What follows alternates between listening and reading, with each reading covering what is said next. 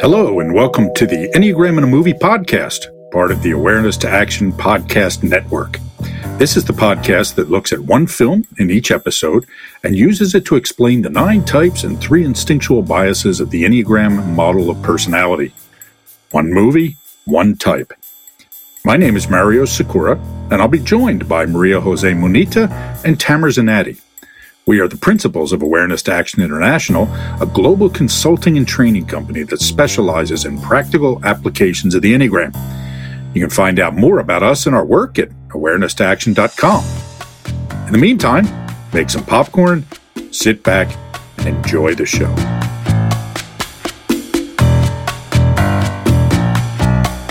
Welcome back, everybody. Here we are again, continuing our conversation about the inner triangle of the Enneagram, the core qualities, and the saga of Rocky Balboa. I'm Mario Sakura, and I'm here, as always, with Maria Jose Munita. Hi, Mario. Hi, Tamer. And with Tamer Zanatti. Hello, Mario Jose. Hello, Mario. So the movie Creed, it's interesting because I've watched this multiple times in preparation for this podcast. And so a thing to keep in mind about it continues the story of Rocky Balboa, for sure. Right? But it is also a sort of a sequel and a spin-off, right? Meaning that it follows, we could consider it, let's see, what is it, Rocky 7 in a sense. But it was also the start of a new series because there was a Creed 2 that came along after. Not as good a movie. It was okay, but not nearly in the league of Creed. The movie Creed was directed by Ryan Coogler.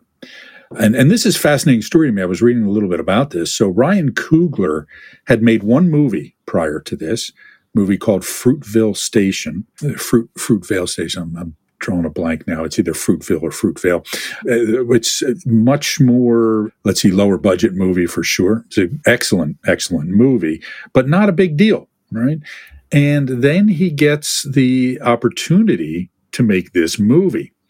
And he came up with the idea. He had just been wanting to make what he called a Black Rocky movie, right? So Ryan Coogler is a Black director, and he wanted to make a Rocky movie that more reflected his life experience, okay, as a Black man.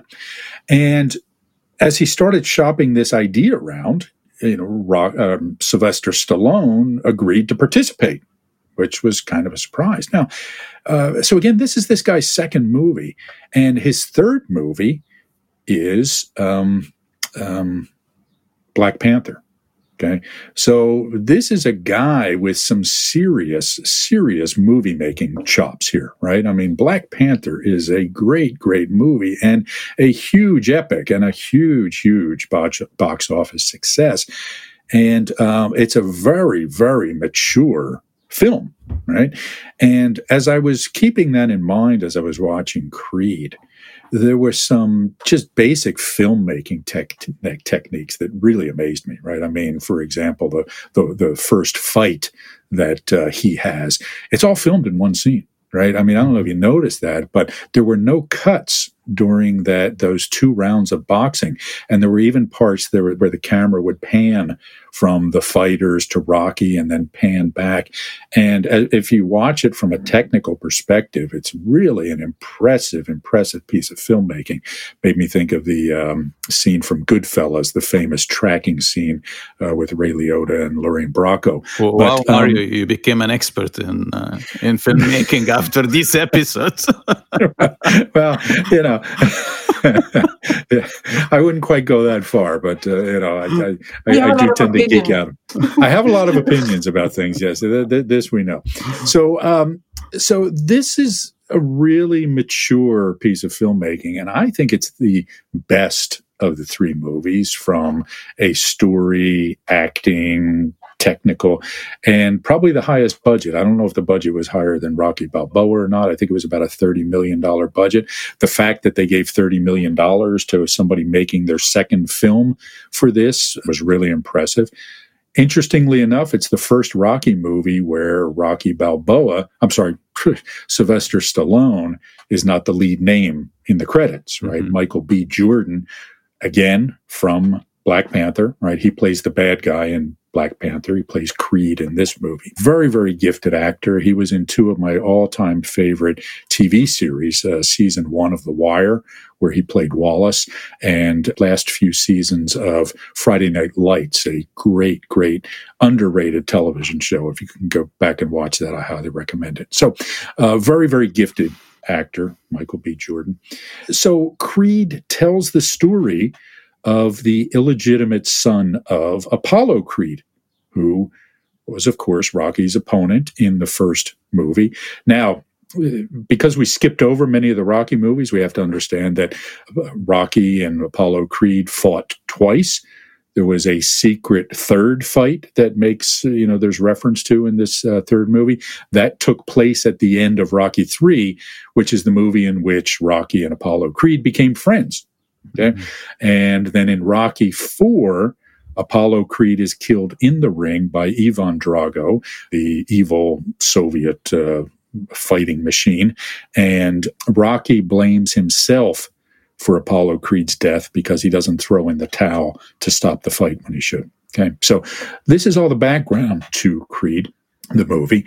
And we learn that Apollo Creed has this illegitimate son by a woman who is not his wife, who is ending up being raised in juvenile homes and foster care and all of these things until Apollo Creed's widow tracks him down as a boy and takes him to live with her and to be raised. So he goes from poverty and youth homes to a life of real luxury. Okay, the scene where they pull up to the mansion, where they live, he's got a pretty good life. So he has this good life. He's a child of, wealth in a sense, but he has this kind of chip on his shoulder. And when Creed's widow, I'm drawing a blank on her name, but played by Felicia Rashad, when she finds him, he had just been in another fight with another boy at the youth home. So Creed, he's going now by Donnie Johnson.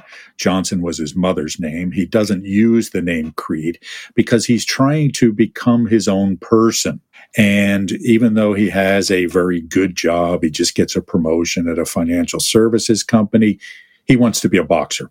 Okay, he had been doing these sort of low rent fights in Tijuana instead of, some of the, more standard fights. But he decides he wants to quit his job and become a real fighter and establish his own worth and identity through his ability to box. So he makes this decision. He's going to leave Los Angeles, where he was raised. First, he tries to get the son of his father's trainer, Little Duke.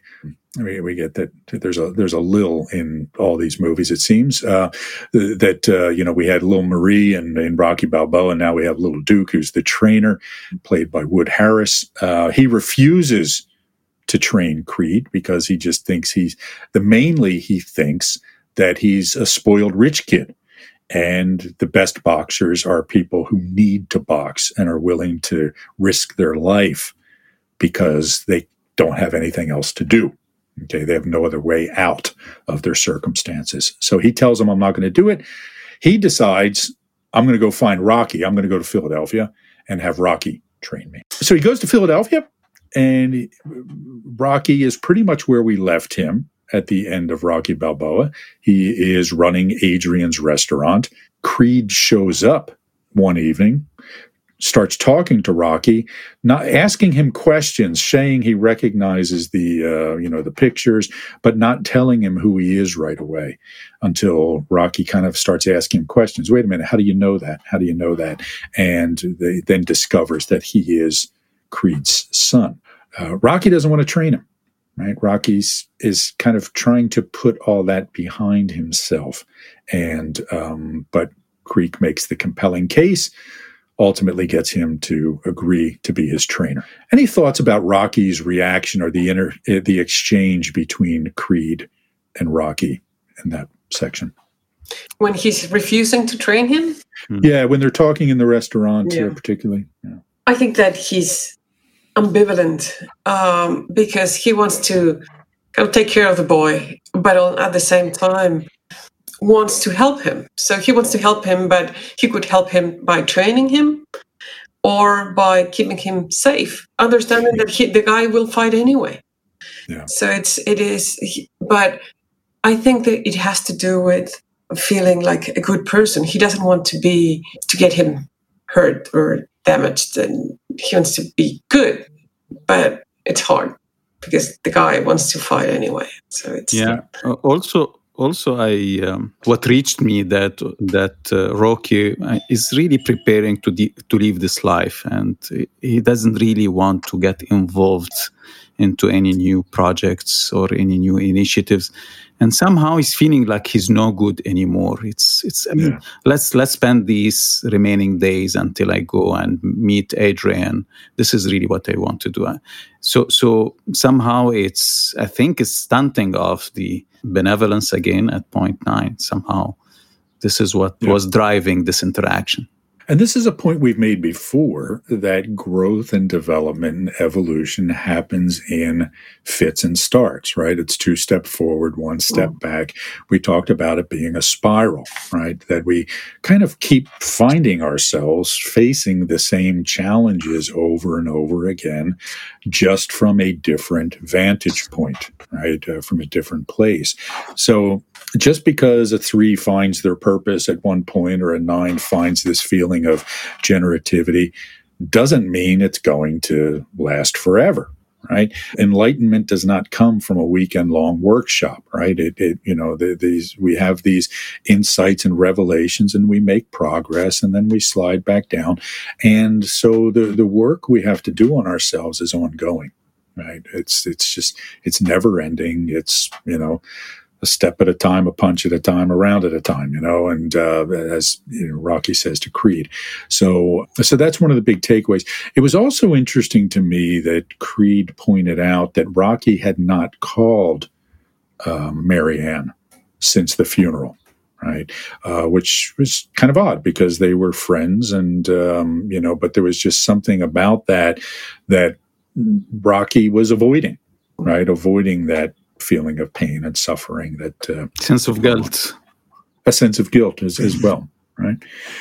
So Paulie's not around anymore. Paulie has passed away as well. We have what has become the obligatory scene of Rocky at the cemetery, where he is now going to visit both Paulie and Adrian. And again, he seems at peace with himself, even though it's kind of a sad piece, right?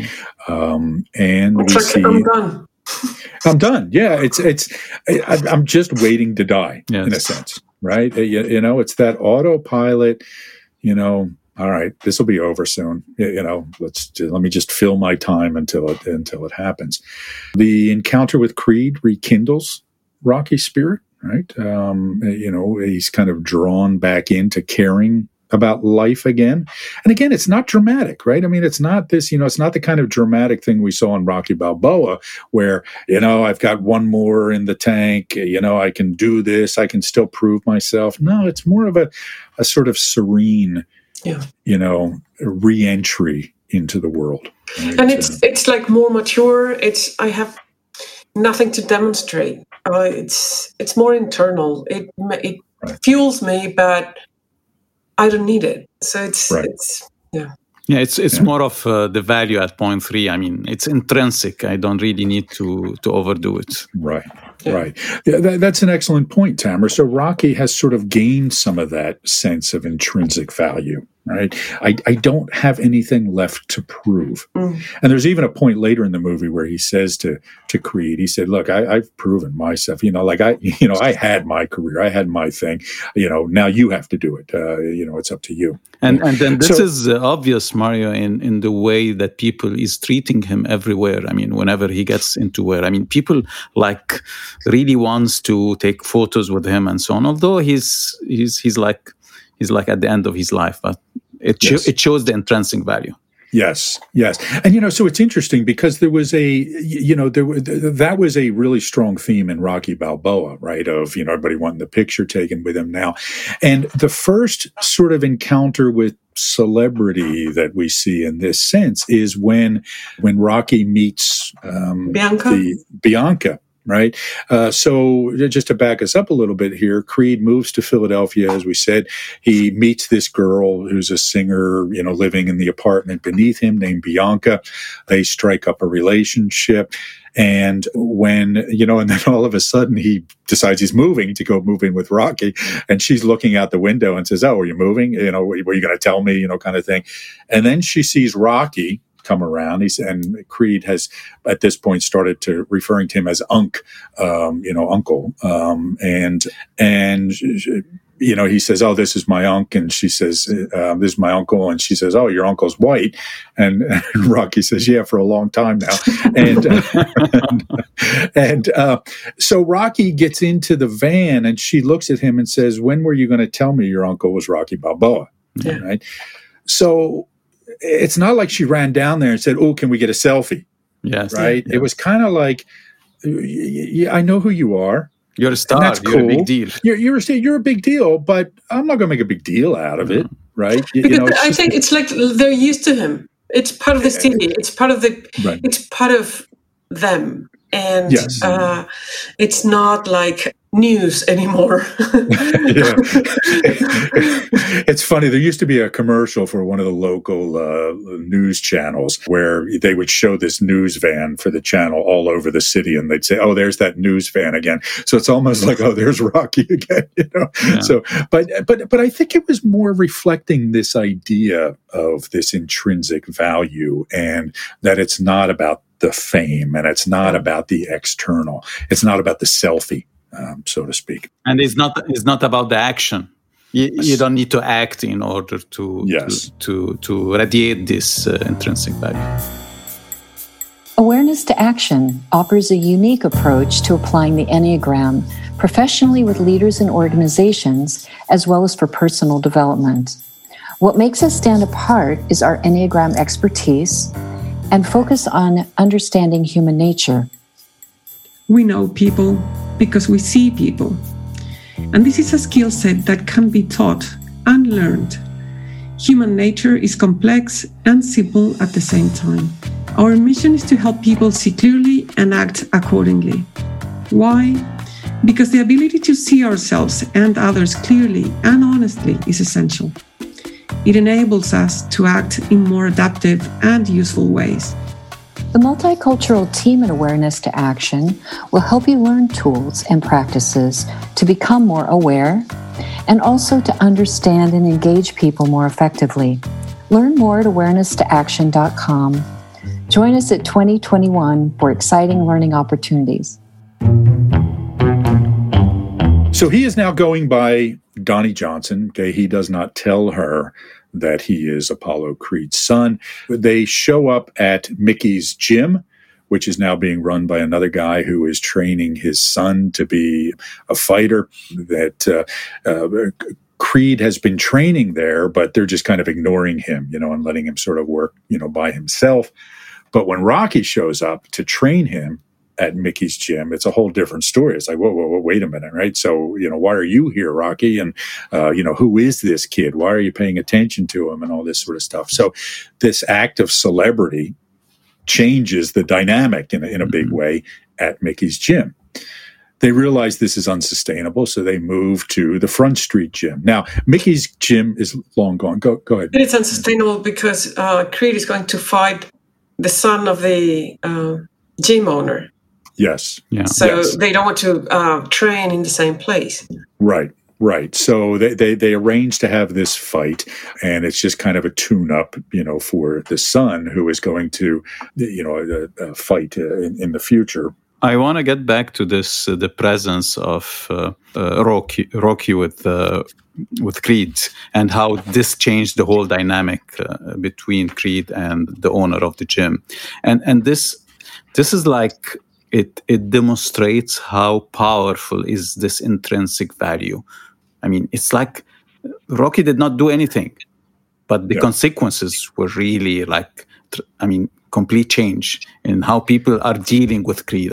How people are dealing with others even due to this intrinsic value. And this is what mature value looks like, right? It's not just getting back to, I don't have to do anything and then be valuable. It's this idea that I have done things, I have achieved, I have accomplished, I have demonstrated, and now I don't have to worry about that anymore. I don't have to get distracted, because this is the fundamental theme of Creed. It is why we think of it as a 3 movie rather than a 9 movie, because it is all about how do I capture this feeling of intrinsic value. And I have to go through the process of achievement to get to the state where achievement no longer matters. It's just assumed and it's irrelevant and we see beyond it. Okay. This is the heart of the story. And it's all about Creed trying to figure out, okay, who am I really? Why do I matter? Do I only matter because I'm Apollo Creed's son? Or is there something really about me that makes me matter? To what extent should I divorce myself from this aspect of who I am? I am Apollo Creed's son.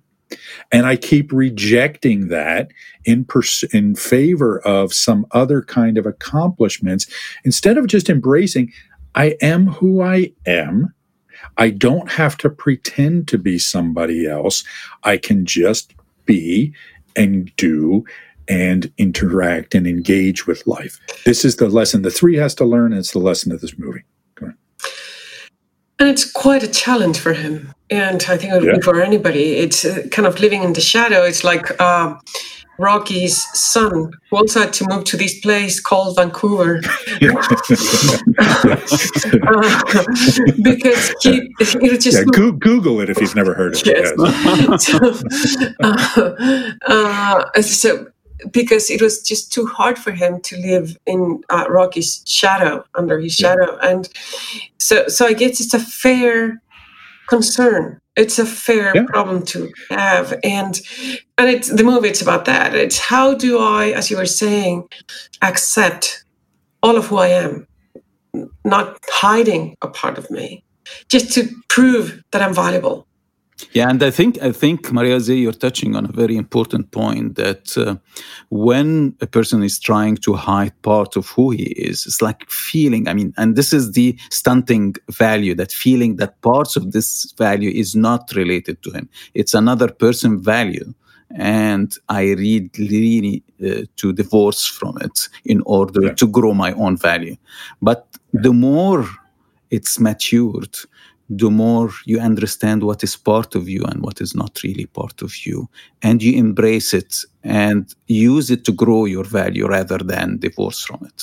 As I was watching this movie again, I was thinking about how 3s are portrayed in most of the Enneagram literature, of being superficial and false and deceptive and shallow or whatever it is, and how frustrated I get with that depiction of 3s.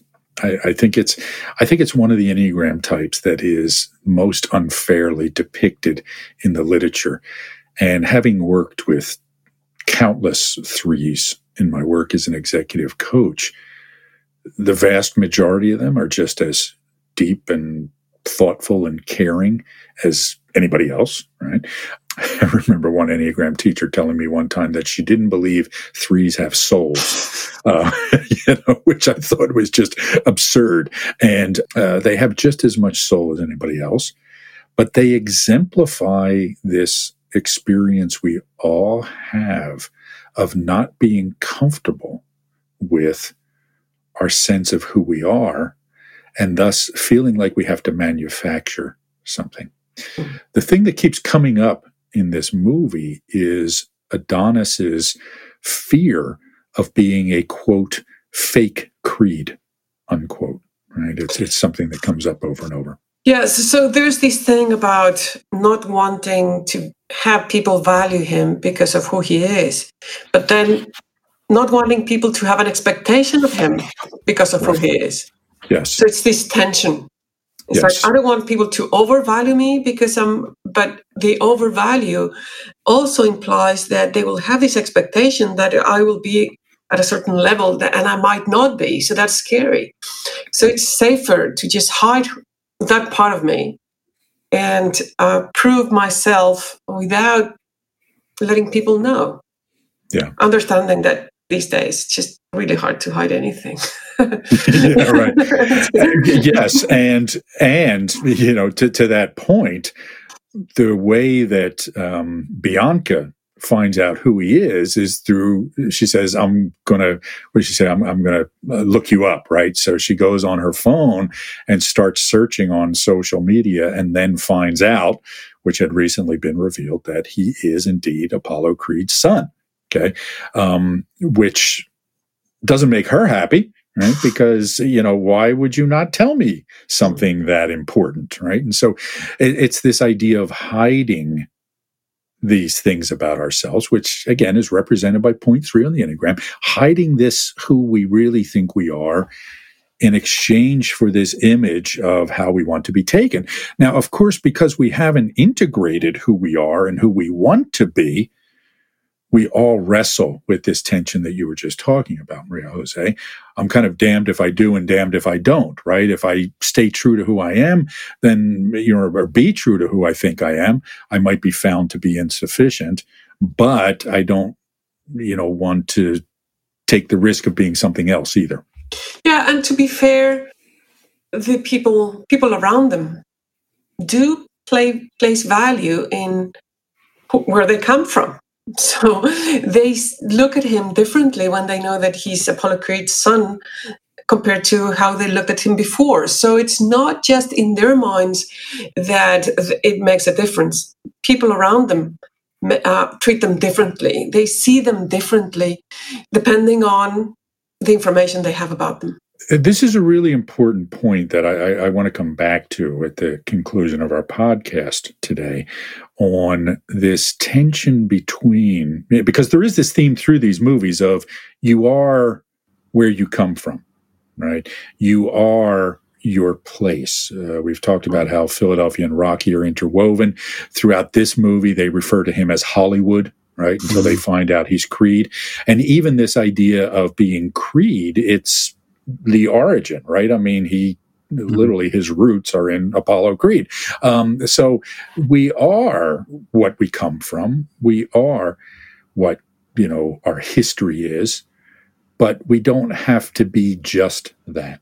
Yes. Is the message of this movie, right? So how do we acknowledge that, work with that, and stretch beyond that? This, again, is the message of the Enneagram, right? You cannot get freedom from your Enneagram type until you understand your Enneagram type. You have to understand where you're from, in a sense, okay? And then you will never get away from it, okay? And you really shouldn't try to get away from it. What you should try to get away from is the limitations it places on you. Yeah, and it makes me think of the conversation of Rocky in Rocky Balboa with his son, where he says, okay, stop blaming kind of who your father is, and just go and live your life. It's not a justification for your failures, or it's just who you are. Just live with it and grow up, Yeah. Yeah, and even in leaders, sometimes when a leader keeps on blaming the previous leadership for whatever challenges they are facing, it's like this is who the organization is. So accept that and move forward and really build on that and overcome challenging. You cannot keep on saying that this is because of what happens before I come here for years and years and years. Are you interested in learning more about our approach to the Enneagram? Go to awareness-to-action.com and check out our certification program. We offer a clear, concise, business-friendly, and science-minded approach while maintaining the depth of traditional approaches to the system.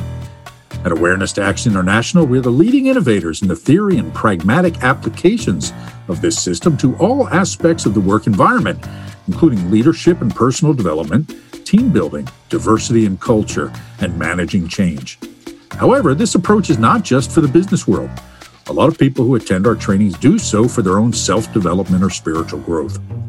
Our certification program is one of only a handful of curricula accredited as a school by the International Enneagram Association. It is currently being conducted virtually and combines live sessions with asynchronous learning. Again, find out more at awareness-to-action.com. So he reveals to Bianca who he is, or he talks to Bianca about who he is. She revealed it, right? And then it's funny because they have this argument on the street and then make up about it. And at the end of it, she says, "You do kind of look like him," right? And he like says, she's teasing him. She's teasing him. Yes, yeah. Well, you do kind of look like Apollo Creed. And he picks her up and says, "Oh, I hate when people say that." And, so again, but you can tell he's comfortable now, right? They've kind of worked through this. So, again, once it is revealed to the world that he is Apollo Creed's son, he gets tapped. He becomes interesting to people. And that's kind of what it's unfair, because it's like he's the same person, the same fighter, yes. But now people want to fight him because he's interesting. They will sell more tickets to the fight. And that's how it works. So he gets chosen to be in a fight. The fighter, Ricky Conlon, is the light heavyweight champion of the world and is about to go to prison. So he's trying to get one more fight to make lots of money so that his family will be supported while he's in prison for 7 years. Boxing has kind of a mixed a mixed bag of personalities in it, as we know.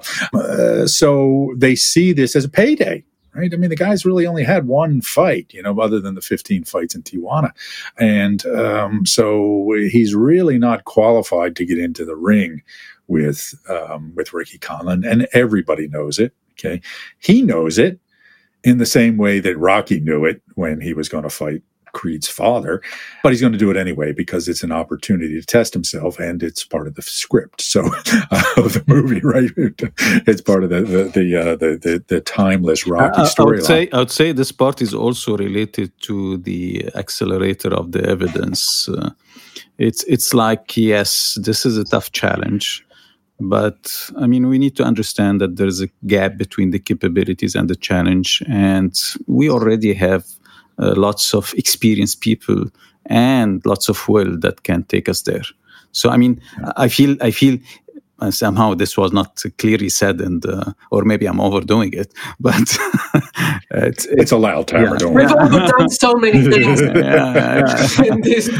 But we're talking about these movies. So go ahead. But I feel that this is what was in the mind of Creed and Rocky at that time. That yes, it is really a tough challenge, but we can work. I mean, we can prepare ourselves to overcome the challenge. We also find out about this point that Rocky has cancer. Okay, they're training in the ring, and I don't know if you guys noticed this, but Creed was actually wearing a Rocky T-shirt at the time that on the back says, "I've got to fight because I can't sing or dance." While he's sparring with Rocky, Rocky gets sick. They take him to the hospital. They find out that he has cancer. Rocky, when it's revealed to him, he wants to keep it a secret, and he wants to refuse chemotherapy and treatment. And there's this, what I found was a really touching scene where Rocky's having this revelation, or this, again, it's not so much a revelation, but this is how Adrian died. Adrian tried chemotherapy. She died, and he just wants to give up. And again, it's not, you don't get this feeling of I want to give up because life's too difficult. Mm-hmm. It's just that, okay, I'm done. I'm done, and I don't want to go through this, and I don't want to expose people to the pain, and et cetera, right? And also a continuation for the theme that I mean, spending time here. So if it's coming soon, that's okay. That's okay. Exactly right. It's that resignation related to point 9 again, but just in a different from a different perspective. So Creed finds out about this. He's none too happy. They have this big fight where, Rocky says some hurtful things to him, you're not my family, all that sort of thing. So then Creed goes off. He goes to a big concert performance that Bianca is going to have, gets into a fight with the headliner because the headliner of the show wanted to get a selfie done with him. And then as he's walking away, he refers to him as Baby Creed, right? Which sets Creed off. He punches him, punches some of the security guys, ends up in jail. Rocky comes to get him out of jail, and they have this big fight. You're not my friend. You're not my family. Go away, you sick old man, sort of things. Okay, so you're seeing this pain, this misbehavior that comes out when we're in pain. Right. And again, gets to this point that as much as we like to think we're making progress as human beings, life sets us back. Right. I mean, especially under stress. Especially under stress. Absolutely right. And the goal in our work on ourselves is not to never fall into these patterns, but to get out of them more quickly than we used to. And this part shows, Mario, what you said before about the 2 steps forward and 1 step backward, the spiral dynamic. I mean, the spiral that you go into. Yes, I'm progressing, but I will get some setback, but I keep on progressing again. And this is so important for all of us to understand. And it's such an important message that we try to get through to our clients, that you're not just going to be okay overnight, right? This is an ongoing process, and there are setbacks in life, and you just need to keep moving forward, get back to doing the work. That's what they agreed to do. They have this sort of making up. Creed says to him, I will fight if you will fight. And so Rocky agrees to get the treatment. So I think that there's something there where Rocky feels that he matters again. So he's just waiting for to die. And is quite at peace with that. But when Creed says, I'll fight if you fight, it's like, you're important to me. Yeah. And he regains a sense of value and that he had lost, I think. Or he needed at that point. You're right. And it's that generativity thing. It's the reminder to the 9 that, no, wait a minute, you do have something to offer.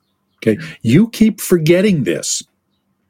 But you need to keep reminding yourself you have something to offer.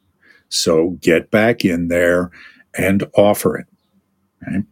So Rocky agrees to do this. They do go into the training montage. And it's interesting because now it is this, instead of just Rocky training and, it's now superimposed between Creed doing the training, Rocky fighting his illness, and Ricky Conlon, sparring and fighting. So it's also, for me, why is it called Pretty Ricky Conlon?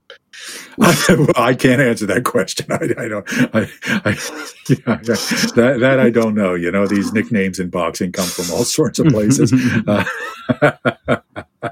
I don't know. I guess that's in the eye. Fascinating. I guess it's in the eye of the beholder, right? Yeah. And do you know why they did not use the stairs in the training montage? They used instead the running in the street. Oh, the stairs of the hospital too. So, No, the stairs that Rocky used to. Yeah. No, I don't. I think they were, saving that, frankly, as we'll see, because that is how the movie ends at those steps. Okay. And I think they were saving that. Now, there were stairs because he was running up and down the hospital steps, okay? Not quite as majestic, right? Exactly. But it was a very different, the corollary to the crescendo of the Rocky training montage at the top of the art museum steps is very different from what we see in Creed, right? So Creed is actually running through, that's my old neighborhood, right? That the Front Street gym was 5 minute walk from where I lived for a lot of years, right? And so I know that place, and I even bought beer at the beer distributor sometimes underneath of it, right? So it is it's a very different kind of neighborhood than the art museum for sure. And you guys see the dirt bikes and the quads that these kids were riding up and down the street, right? And they're very vocal in this. So that is a Philadelphia thing. Okay, Rocky mentioned that it's a Philly thing. They ride these things illegally on the streets, and they'll do wheelies. So they go up and down, dozens of them at a time will go up and down major streets in North Philadelphia. And we talked in the Ferris Bueller episode about cars representing freedom and liberation in a sense. And this, I think, is what these dirt bikes and quads represent here as well, is this feeling of liberation. Because when you see these kids riding these things on the street, they're breaking the rules, right? They're riding on the wrong side of the roads. They're breaking the law. It just looks exhilarating to do. Right? It looks dangerous as all hell too, but it's just this idea of freedom and the throwing off of rules and expectations. So I think it was a good metaphor for this. Go ahead, Maria. To me, it was also a way in which it was like he was becoming part of the city and supported by these kids. They were with him, and it's part of kind of this growth or maturation of him and kind of like finding himself. Yes. And so, and so again, I want to be really careful about speaking about the Black experience as a middle-aged white man, right? And, if we go back to the idea that Ryan Coogler wanted to make a Black Rocky, there is this theme of Black identity subtly running through the movie. I don't think by any stretch it was, very blatant, but he's this rich kid from L.A. who goes to live in North Philadelphia, which is a very different place from rich neighborhoods in LA. And, and she's kind of teaching him how to be street, right? She's teaching him about, the North Philadelphia neighborhood and that sort of thing, about language, word choices, that sort of thing. And there's this theme of him being this rich kid who is not street. And in the end of this training montage, he is sort of integrating with, he's surrounded by these dirt bikes and quads, and this incredible music is playing. I mean, for me, the remake of the Rocky theme there was really fantastic. These big fat taiko drums and, all these sort of things. It's a very, it's kind of like Roman gladiator music mixed with hip hop and stuff. I thought it was really, really interesting, and culminates in front of the Front Street Gym in very much the same way that the Rocky training montage is culminated at the end of, the Greek architecture art museum in one of the nicer neighborhoods of Philadelphia, right? So again, it was this contrast of identity that I thought was really interesting. Mm-hmm. Okay. Mm-hmm. All right. So, and again, identity is all three stuff, right? Or it's all point three stuff. Okay. So they go off, has the fight. It's, again, there's a really, really nice camera shot that I want to point out there when Ricky Conlon knocks Creed down. And usually when somebody gets knocked down in a movie, they fall onto a mattress or something, and you don't see them falling, but you're capturing this whole part of, of him, like, kind of slow motion going through the air and landing. So it's really a nice piece of stunt work by Michael B. Jordan. And, and then he has this flash. He's basically seeing his life flash before him, until the count of 9 when he finally sees Apollo, and he jumps back up and continues the fight. Hard to believe, though. Of course. Look, it's a Rocky movie, right? It's not science. So, let's keep perspective here, right? So, all we needed was aliens to make it even more unbelievable. But, anyway. So again, he loses the fight, but that doesn't matter because he achieved what he wanted to achieve. And it was this sense of proving himself to himself so he could get beyond the point where he needs to prove himself anymore. Are you interested in learning more about our approach to the Enneagram? Go to awareness-to-action.com and check out our certification program. We offer a clear, concise, business-friendly, and science-minded approach while maintaining the depth of traditional approaches to the system. At Awareness to Action International, we're the leading innovators in the theory and pragmatic applications of this system to all aspects of the work environment, including leadership and personal development, team building, diversity and culture, and managing change. However, this approach is not just for the business world. A lot of people who attend our trainings do so for their own self-development or spiritual growth. Our certification program is one of only a handful of curricula accredited as a school by the International Enneagram Association. It is currently being conducted virtually and combines live sessions with asynchronous learning. Again, find out more at awareness-to-action.com. I think that there was something we have not mentioned, and it's when Marianne sends him the kind of the shorts with both names. It says yes. Johnson and Creed. I think it was a really nice touch, kind of showing how you can integrate both things. You don't have to be one or the other, but you can be both. Yes, a great point, that it's all about embracing the all of me. Okay, which is so important for any work on ourselves. This idea of realizing that we don't have to be this or that. We can be this and that. Right? And that's what full human beings do. Okay. Before we wrap up, final thoughts on Creed.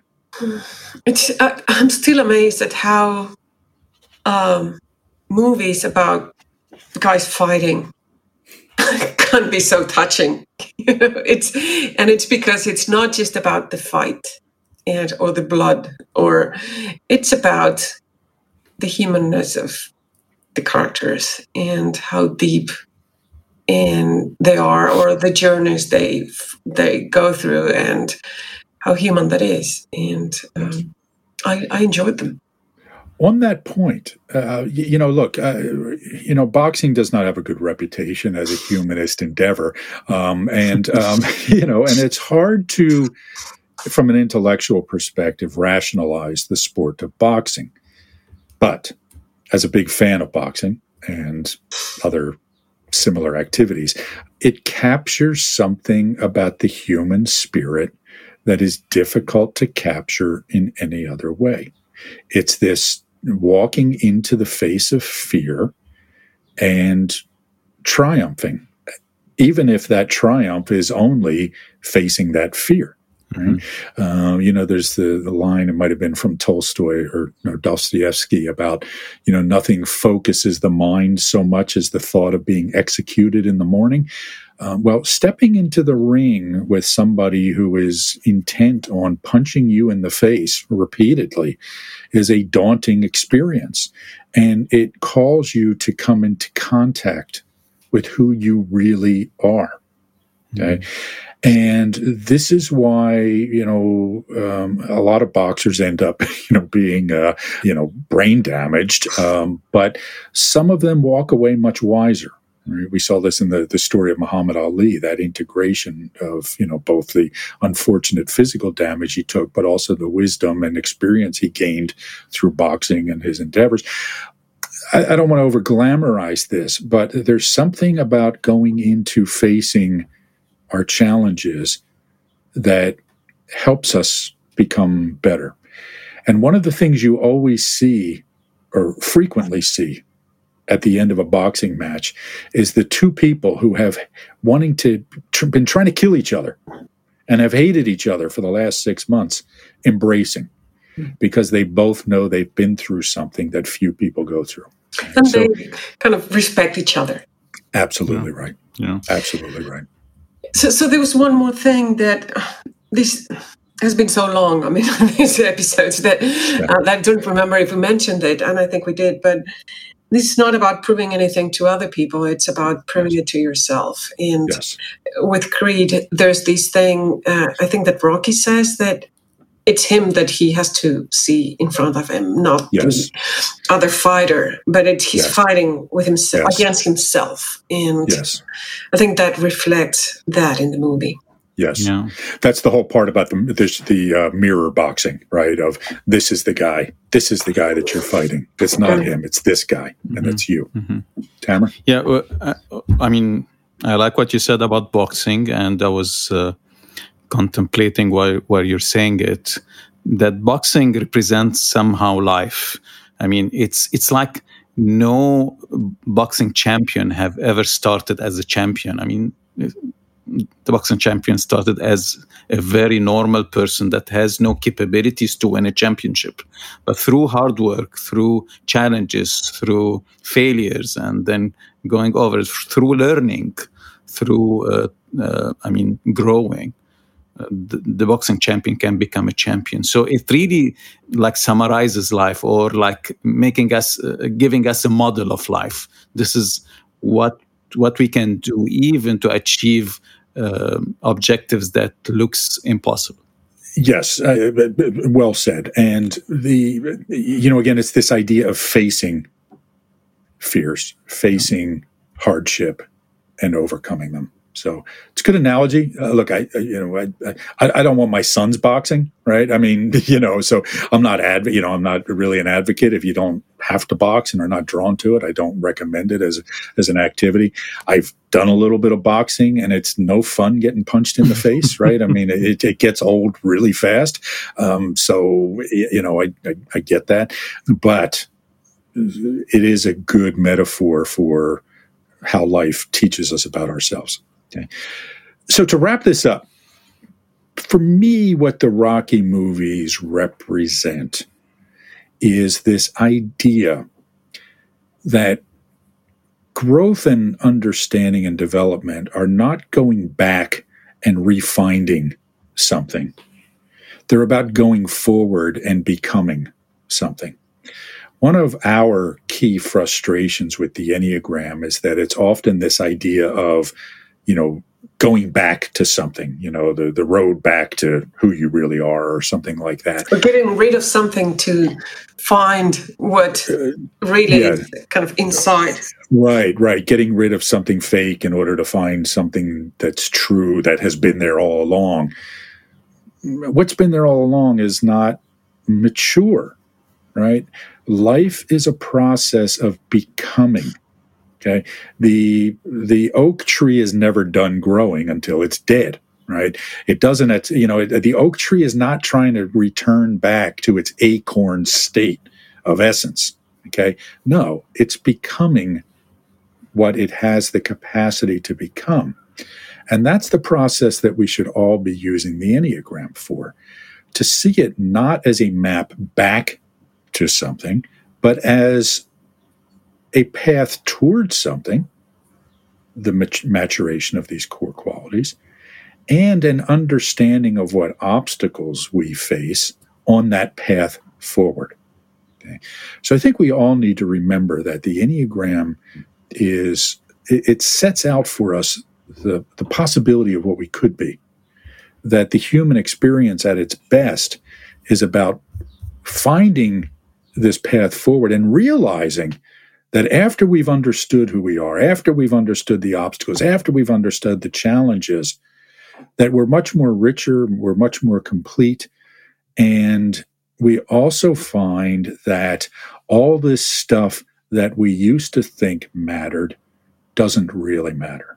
So again, it's this idea of, we find this idea of it doesn't matter anymore, but in a very different way than this feeling of we don't matter.